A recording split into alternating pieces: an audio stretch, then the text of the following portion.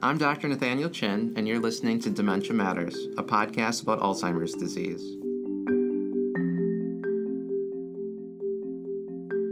Dementia Matters is a production of the Wisconsin Alzheimer's Disease Research Center. Our goal is to educate listeners on the latest news in Alzheimer's disease research and caregiver strategies. Thanks for joining us. Welcome back to Dementia Matters. This is your host, Nathaniel Chin.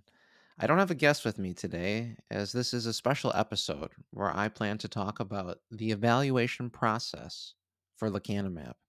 Before I begin, I'd like to cover some disclosures. One, I work in an academic memory clinic, and I recognize that the resources I have and the experience I have is not the same as those in other clinic environments. And so the suggestions I have are based on my experience in a memory program. Things will be different for other institutions as well as other providers. Two, I'm not receiving any funding for doing this podcast. I do not have a sponsorship from any of the pharmaceutical industries. I'm doing this for other reasons, which I will mention in a minute. Number three, I've not actually signed a prescription for Lecanemab. I have done evaluations for the workup and leading to the infusion of Lecanemab, but I myself have not been a part of that. And I give that as an important disclosure, since I'm not trying to favor one thing over the other. And lastly, number four, the views you hear today reflect that of myself and myself alone. I do not speak on behalf of the great institution of University of Wisconsin-Madison, University of Wisconsin Hospitals and Clinics, the School of Medicine and Public Health, Department of Medicine, or even my other geriatric colleagues. These are my views alone. So the purpose of this podcast is not an endorsement of Lecanemab. It is meant to provide information for discussions on Lecanemab for the eventual evaluation to be on this medication. I'm hoping that for the clinicians listening, that this will help and aid them in talking to their patients about things that they should consider, both as the clinician, the healthcare institution, and the patient family. For people in the community who are listening, I'm hoping that this might stimulate discussion on what you are thinking about if you are considering pursuing this medication, or if you have a diagnosis of two of the conditions I mentioned in the next few minutes. Lastly, I will only be talking about the evaluation process. I'm not going to speak to the evidence on the clinical trials, the benefits, the risks, the lack of benefits, this idea of time saving.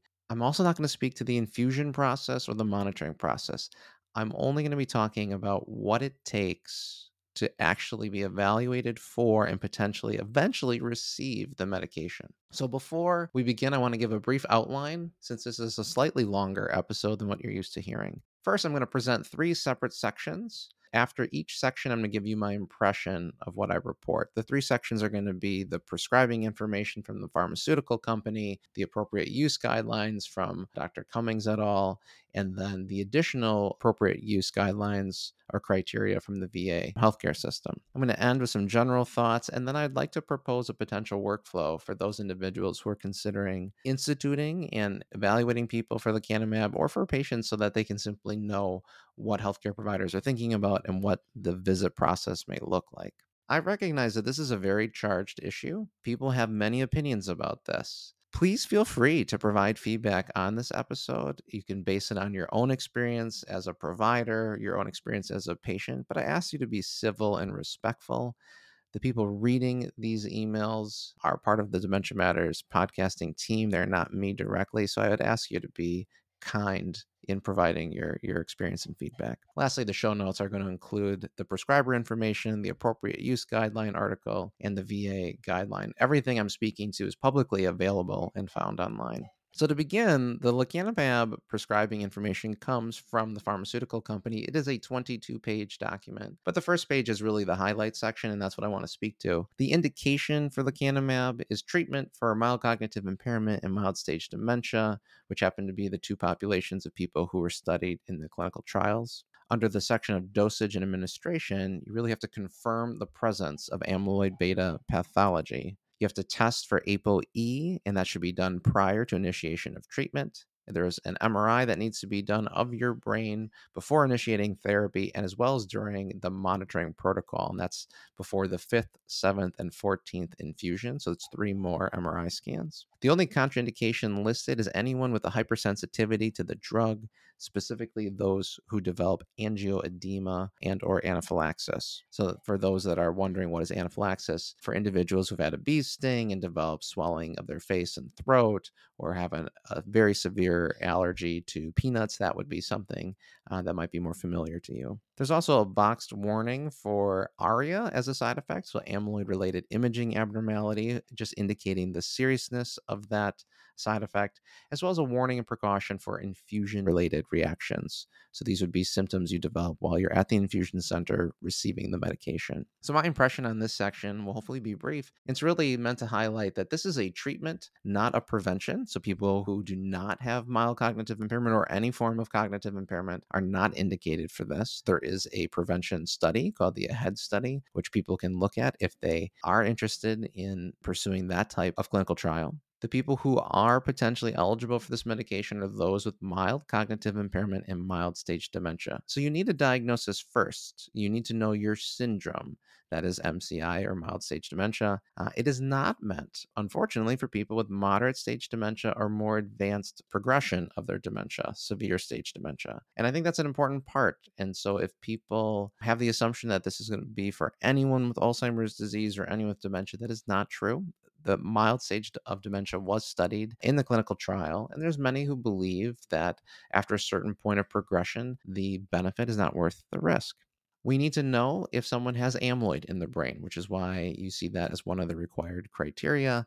This medication works by removing amyloid from the brain. So if you don't have amyloid, it serves no purpose and you're just subjecting yourself to risk. Similarly, though, another requirement from this prescribing information is that people should know and learn their ApoE status. That is a genetic disclosure or learning of genetic information. It is not meant for the diagnosis itself. It is actually meant for risk stratification. People who carry the risk for developing Alzheimer's disease, known as ApoE4, if you carry 4, meaning one copy from mom, one copy from dad, you are at a high risk of developing bleeding, ARIA-H, or swelling, ARIA-E, and many institutions will not prescribe lecanemab to those individuals. So it is a way of monitoring safety or assessing safety prior to the medication. People with ApoE4 and then a non-4, meaning a 3 or a 2 as their other copy, are eligible still potentially for receiving this medication, but they still remain at higher risk than what we would call those with ApoE3 or 3-2 or 2-2.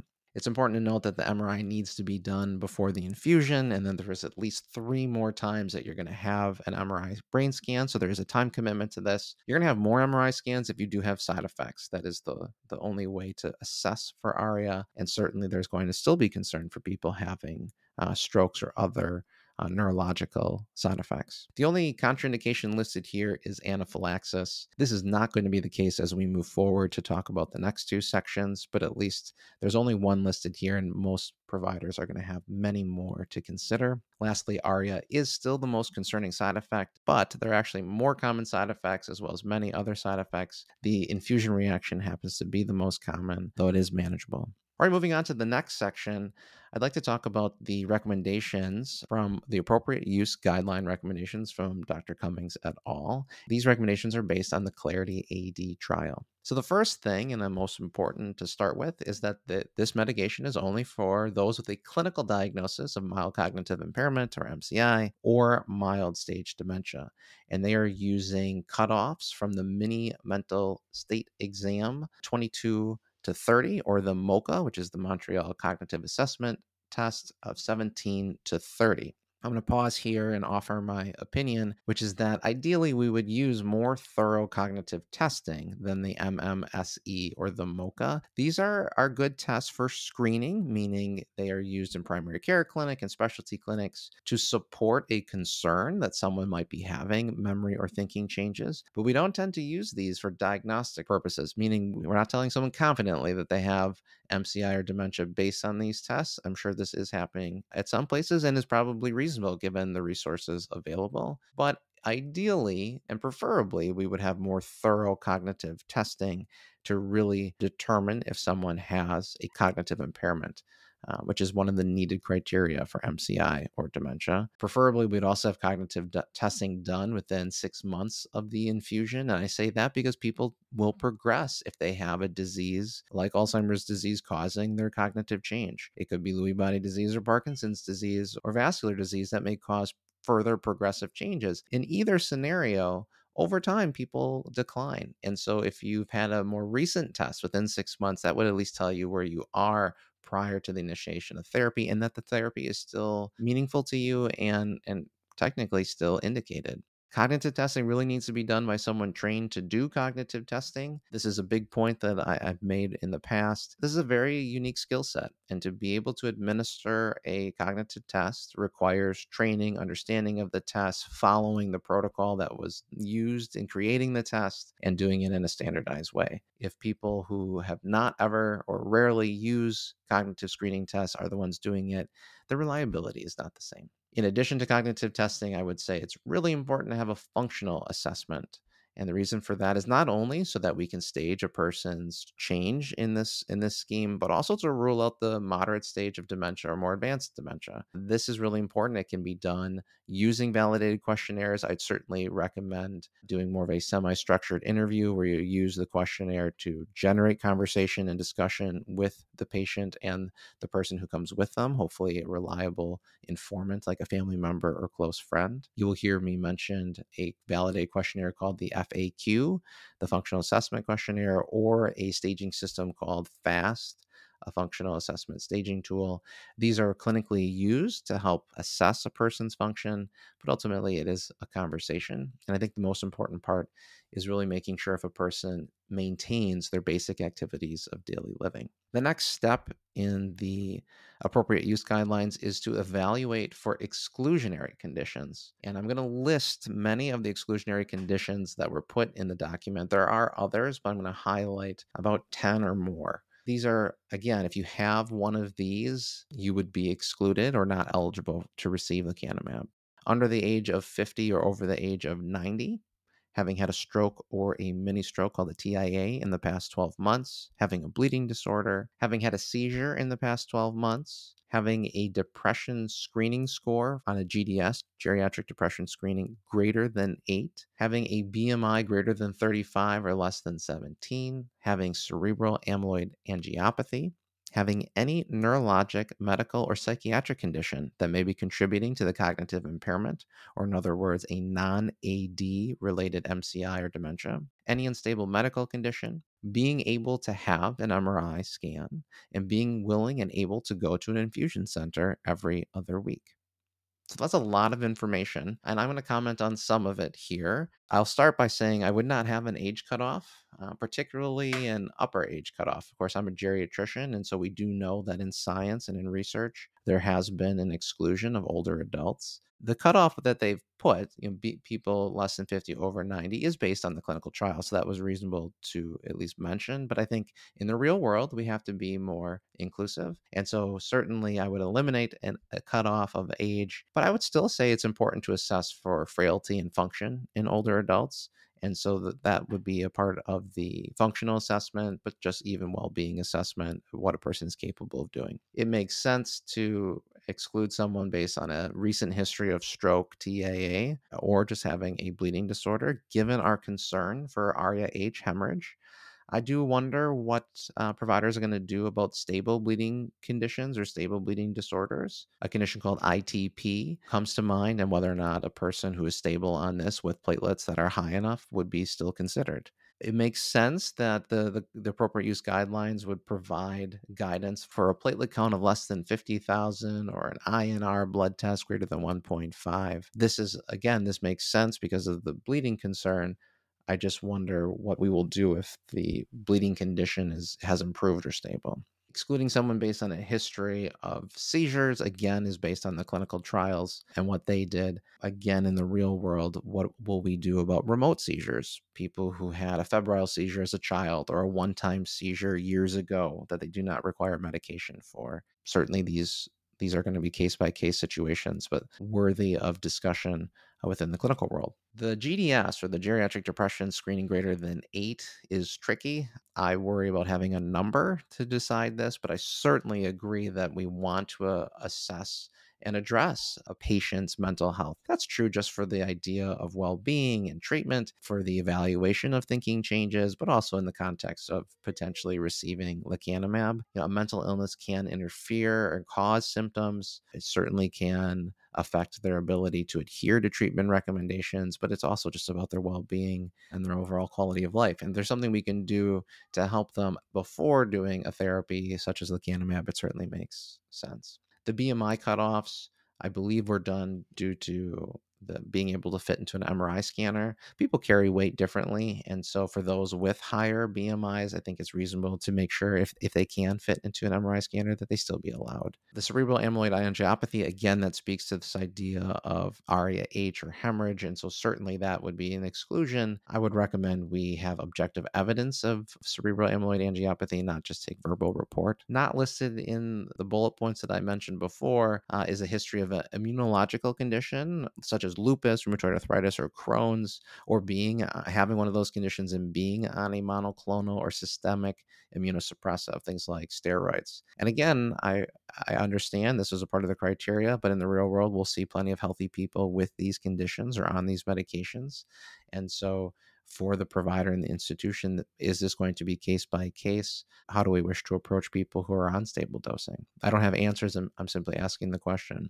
When it comes to unstable medical conditions, again, this is a clinical decision. It certainly makes sense, and it would be a reason to not start or proceed with lecanemab, but there are likely conditions that can be improved on or addressed, stabilized, and treated, and then a person can be reevaluated. And I'm thinking of something like sleep apnea, active depression, or anxiety. If there are outright exclusions like fulminant liver failure or permanent end-stage renal disease, that would make sense. But if they're not permanent, then certainly this idea of reassessment in the future would allow for more access and inclusion for patients. Number 3 in the appropriate use guidelines that I've delineated is going to be evaluating medications. And they're really just 2 things in particular. They list exclusions as being on another monoclonal antibody therapy for Alzheimer's. So that would be aducanumab, the only other that was FDA approved, and being on anticoagulants. In the appropriate use guidelines, they say that antiplatelets are okay. And again, this makes sense given our concern for ARIA-H. I do wonder what other providers are going to do when it comes to those antiplatelets. Is aspirin 81 milligrams okay, but 325 milligrams is not okay? What if you're on both aspirin and Plavix? So there are nuances to this which haven't been worked out. And certainly this is going to be an important conversation. So if you're a community member and you happen to be on one or both of these, doesn't necessarily mean you're outright excluded, but certainly you want to talk about the risk benefit or the different options in adjusting these medications should you want to go forward with lecanemab. Number 4, things that are required of you to be included in the eligibility for therapy: having a care partner or family member willing to go to the infusion center and having capacity for informed consent. Again, I created these sort of sets, these categories within the appropriate use guidelines, but it all makes sense that you'd want to make sure the patient has the support, that they have access or the ability to go to the infusion center. But it does feel like in and of itself, it is reducing access to individuals, particularly those who live alone or don't have a care partner or family member. So I certainly think that this is going to be a conversation within each healthcare institution and clinic. The infusion centers may not end up being the place where most of these therapies occur. Certainly, the more recent clinical trials in Alzheimer's disease conference and other conferences are showing the potential for subcutaneous injections and therefore having therapy administered at home or at least outside of an infusion center. So while it makes sense now that you have to go to an infusion center, I don't anticipate that's going to be the ultimate location. Number 5 in the appropriate use guidelines is obtaining a non-contrast MRI scan within 12 months. Within this category, there are a lot of exclusionary criteria that can be found within that MRI scan. I'm going to list off the ones that I was able to put together from the appropriate use guidelines. There are more than a handful, so bear with me. having had a history of stroke involving a major vascular territory at any remote time, 3 or more lacunar infarcts, which are small lesions found on an MRI scan, severe subcortical hyperintensity, so severe stage of this white matter hyperintensities, 5 or more microhemorrhages, which are defined as less than 11 millimeters in size, a single macrohemorrhage, which is defined as 11 or more millimeters in size, the presence of superficial siderosis, evidence of vasogenic edema, evidence of amyloid beta related angiitis, known as ABRA, cerebral amyloid angiopathy, and then any major intracranial finding that may cause cognitive impairment. So that's a lot. And I'm not a radiologist, and so I don't have a lot to comment on other than it would be preferable to have an MRI scan closer to the time of receiving the lecanemab in case something were to change over time. And certainly the lacunar infarcts or white matter hyperintensities or even bleeding could happen. And so while 12 months makes sense,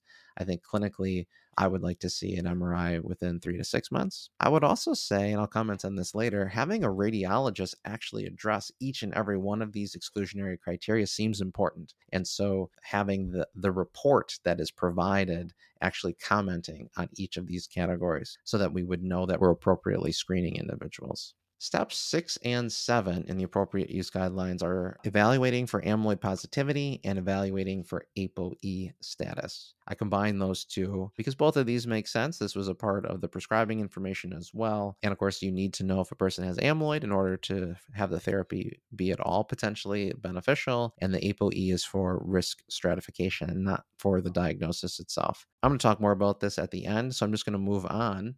So, section 3 is really the additional or adjustments that were made based on our VA healthcare system. And I'll list these out as well and just provide a brief comment afterwards. First is that an exclusion would be being younger than the age of 65. So they're really looking to use this medication only in 65 and older. You would be excluded if you had both copies of ApoE4, so one copy from mom, one copy from dad, that was ApoE4. Having a thyroid stimulating hormone lab, known as a TSH, that is greater than 7.5, indicating that you have active hypothyroidism. Having a low vitamin B12 count, or that's a blood test. Having cancer and being on treatment, active treatment for it.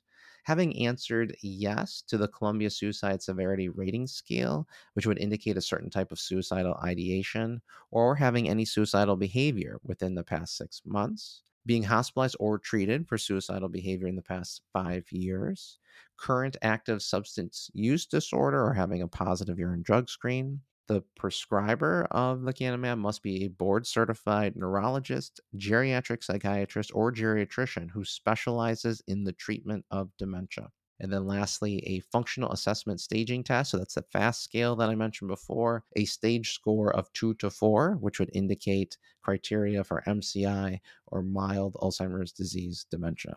So it makes perfect sense to me that we would want to optimize a person's or a patient's chronic medical conditions first before using lecanemab. And that's why it's listed above, or it's listed here, making sure a person's thyroid, B12 are appropriate, making sure you're treating cancer first. But this line of thinking makes sense. It is very similar to oncology in that we want a person to be as healthy as possible before they initiate this therapy. And oncologists do this as well.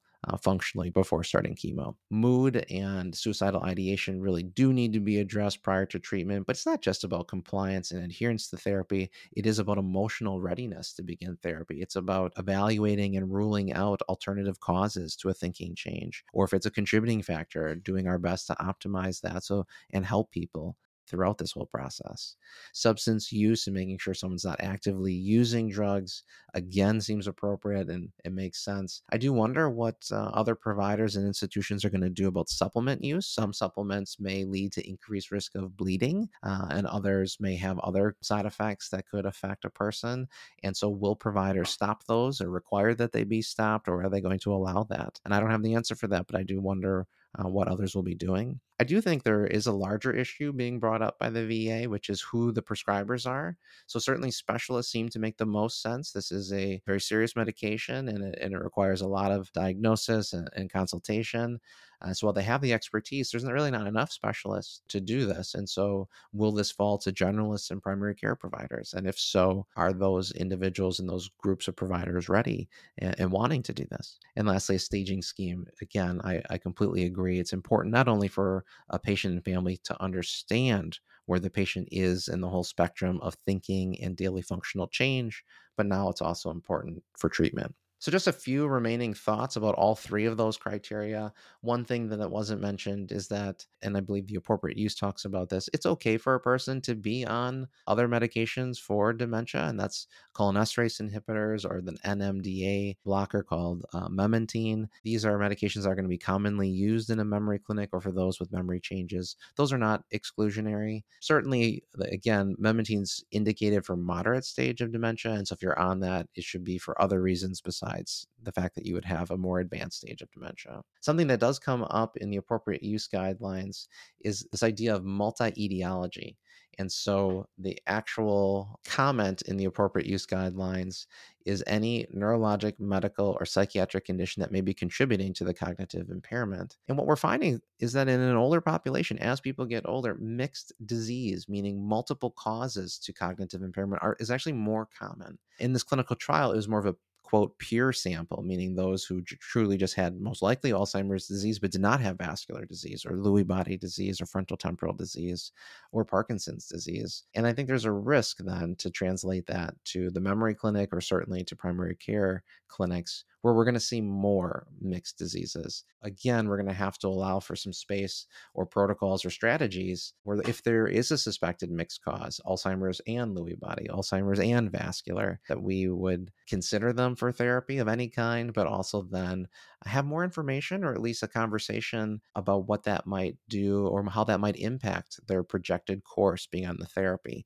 given that the clinical trials do not have this more heterogeneous population. I think it's really important for us to consider as a field allowing research based PET scans, spinal fluid analysis, blood based biomarkers to be used in the confirmation of the presence of amyloid in particular. So, a research amyloid PET scan, while it may not be FDA approved, certainly has been shown from the work of the past decades and great scientists to be a valid test. This is what we have been using in the research population. It would save a person the burden of having to go for another scan. It would also save healthcare economically to have why repeat it if we have a valid scan from a research institution, which had to have protocols and quality improvement, quality assurance testing anyways. Same thing would be true for spinal fluid. I think a separate issue is that right now, there's not approval to use blood based biomarkers as confirmation of amyloid. And I think the results and the studies that are coming out really do show that certain ones have met what we would consider the standard of being a valid test. They are comparing them to PET scans in particular. But again, this improves access, this improves our reach so that we can get to patients in the rural parts of the country, as well as urban parts, as well as communities of color that have not historically been able to have PET scans and spinal fluid tests. So blood-based biomarkers, I think it makes sense to have the right blood-based biomarker used to confirm the presence of amyloid. When it comes to ApoE testing, I would not allow for direct-to-consumer testing. I would want it to be a clinical test. Some of the blood-based biomarkers include ApoE. I think that would be fine. I think ApoE testing from a research program would also be acceptable and should be included as an acceptable way of determining an ApoE status. And certainly all healthcare institutions that are going to have lecanemab or any MAB therapy will have to have a way of testing for this, given that most, if not everyone, agrees that we should know this result before determining final eligibility. Lastly, I think it's really important that we understand how people are doing on these therapies. That includes care partners, families. It really is going to be the experience in clinic that will determine the future use and implementation of these therapies. Also, whether or not repeat scans are going to be needed and required, as well as collecting data along the way. And so that might be repeat blood-based biomarker tests or PET scans, certainly surveys and then the registries. And I think this is going to be an important part. Many people in Alzheimer's disease research are used to this, but not everyone is. And certainly people not involved in research are going to be receiving this therapy. And so bringing this up and having that be a part of the conversation and culture of care seems important and warranted. Lastly, some other things to consider just from a system-wide infrastructure. We really do need to work very closely with radiology to make sure the exclusionary criteria have been evaluated when getting MRI scans for these therapies, particularly lecanemab. Having a template perhaps so that it's easier to determine that this has happened. Working very closely with the emergency department and neurologists. Anytime a person has a side effect and they've been on this medication, there will be calls or there will be people going to the emergency department and making sure people are informed, providers are informed of the therapy that they're on, the process of evaluating for stroke still, what to do if a person is having a stroke. If you're on lecanemab, you are unlikely then to receive what's called TPA or medication that thins your blood. But what about if you've had a heart attack then? And so not being on an anticoagulant in that regard. So these things really need to be worked out with the specialists and certainly brought up to the patient before they agree to the medication. We're going to need more education and training for all levels of healthcare, including our medical assistants and nurses and physician assistants, nurse practitioners. There's a great need to understand not only Alzheimer's disease, cognitive diseases, but then this process of evaluating people for this type of new therapy. And so there are ways that we can collect medical history and medications that is not going to be as time intensive for providers as well as redundant for patients and families. We need more materials, more educational materials for patients and providers on the drugs themselves, on a workflow, the side effects, the monitoring, and all of that. We need those in clinic, ideally before the whole system is up and the infusion beds are full of people receiving therapy. Certainly, we need training in how to